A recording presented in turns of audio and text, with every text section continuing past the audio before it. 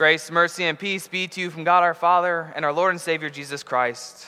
Amen. I promise. Two words you've likely heard many a times in your life.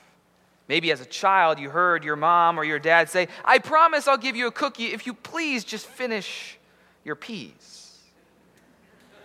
Or maybe as a wife you've heard your husband say, "I promise I'll get to those chores on the honey to-do list just after a while here." Or maybe a parent, you hear your child say, "I promise I'll take the trash out for the next 2 months if I could please just get the car for this weekend." And I'm sure you could fill in your many, many own stories of how you've heard or maybe even told people what you would promise to do. But today, as we reflect on Scripture, God's word for us, we get to hear about God's promises. And the scripture reading for our meditation this morning is from our Old Testament lesson, the prophet of Jeremiah. And in that lesson, we hear about how God has made two promises with his people, the Old Covenant and the New Covenant. Now, the Old Covenant, that can be found in the book of Exodus. But truthfully, it's found in about 4 chapters of Exodus that many of us are tempted to skip right over. Because it's 4 chapters of what just seems to be law after law after law. But there's actually so much more to it. The Old Covenant is found beginning in chapter 20 of Exodus with the 10 Commandments. The 10 Commandments that God gave to Moses on the top of Mount Sinai to then give to his people. But there's more. The Old Covenant also consisted of what was called the Book of the Covenant. And that's covered in the next about 3.5 chapters there following the 10 Commandments. And if we are to in a generalized, simple way, put it all together, the Book of the Covenant could be broken down into 5 different kinds of laws. How to encounter God, laws about social justice and social issues, laws about morality, laws then about the feasts, festivals, and Sabbath days, and laws about how the people would enter into the Promised Land. A lot of laws, and specific laws at that. But these were the laws, this was the covenant that God gave to his people. See, there's a key word there too. This was the covenant that God gave to his people. This covenant was only given to the chosen nation of Israel, only the physical descendants of Israel. So if you weren't a part of that nation, you were left out. It was only for God's chosen race. So the other pagan nations, the Gentile nations, those other foreign nations, they were not included in this covenant. But God didn't just give this covenant to his people to make their lives more difficult. But he did give this covenant to his people with an expectation. And the expectation was obedience. And not just a mediocre, maybe passing grade, 70% or above of obedience.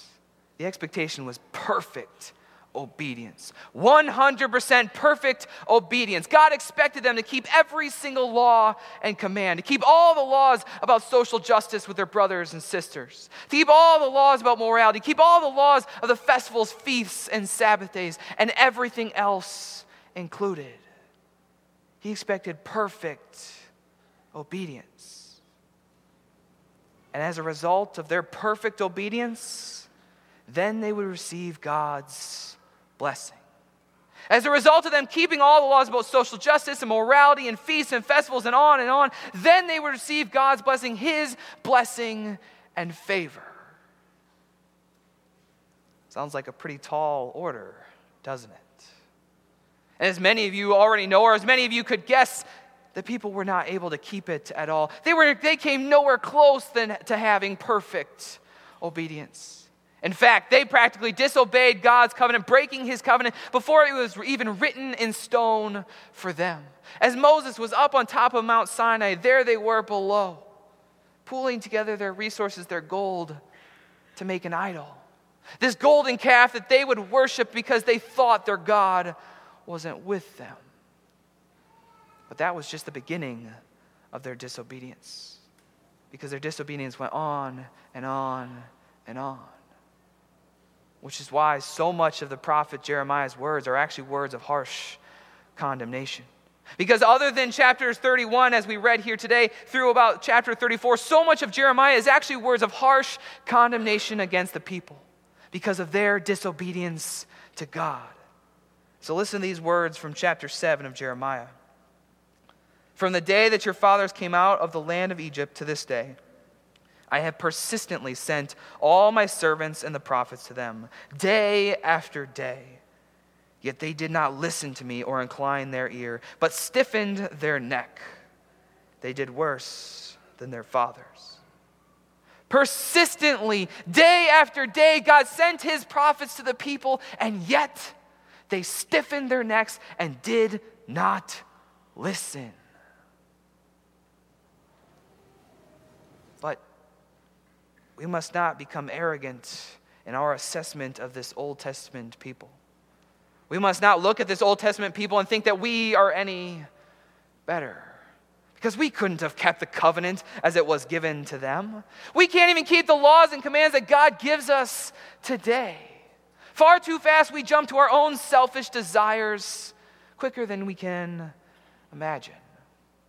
Which, on a little more lighthearted note, it makes me think of something that I see just about every single Wednesday during Lent. As during Lent, we go next door, we have our Lenten dinners in our gym. Just about every single week, there's at least some child, usually a boy, who stands there right before the bleachers and he looks over at mom and says, "Mom, can I climb up the bleachers, please?" Of course, she says no.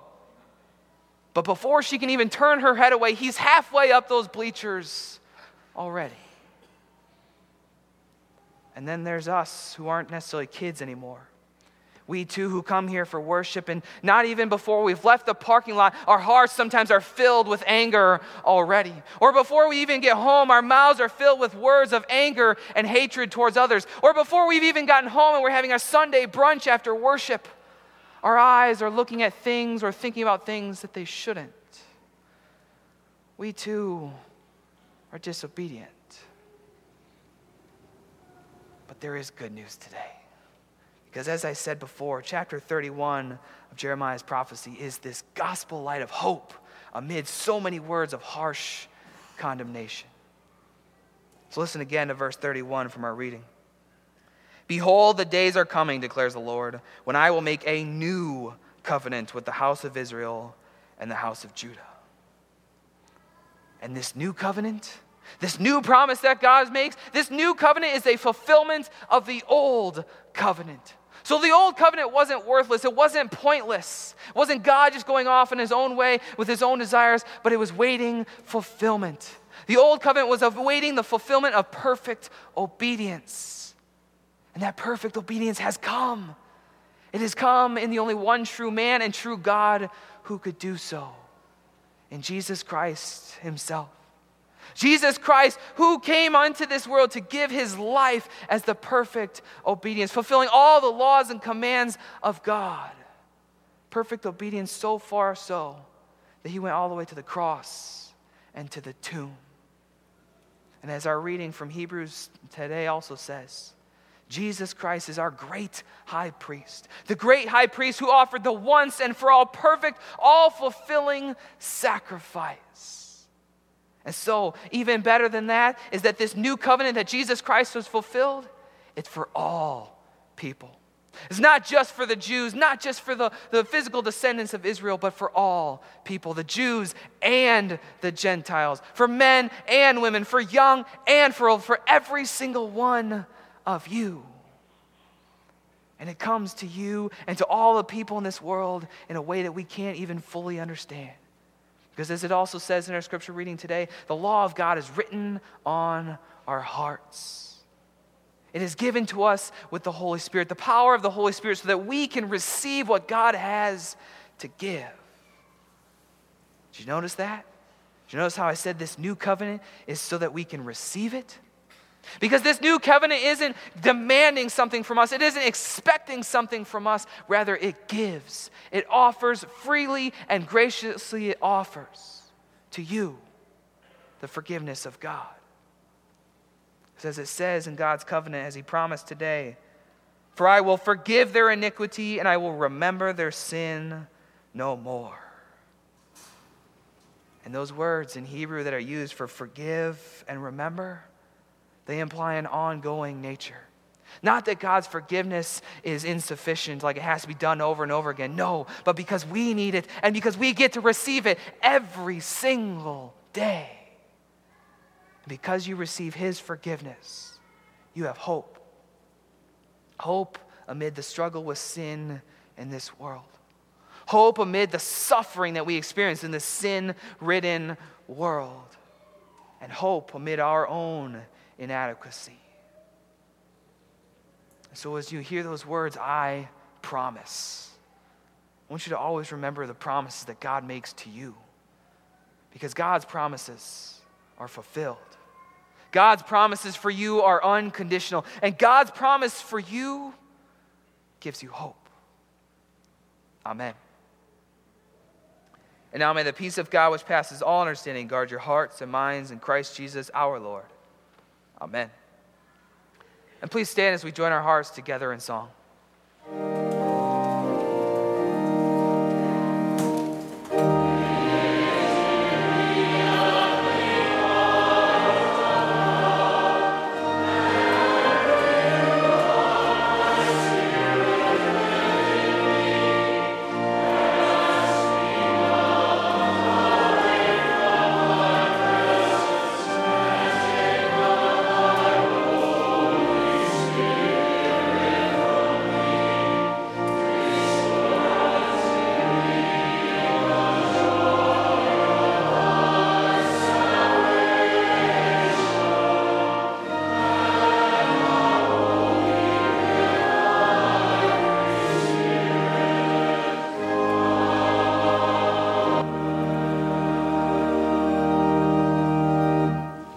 You may be seated, and we continue our worship with the gathering of our tithes and offerings.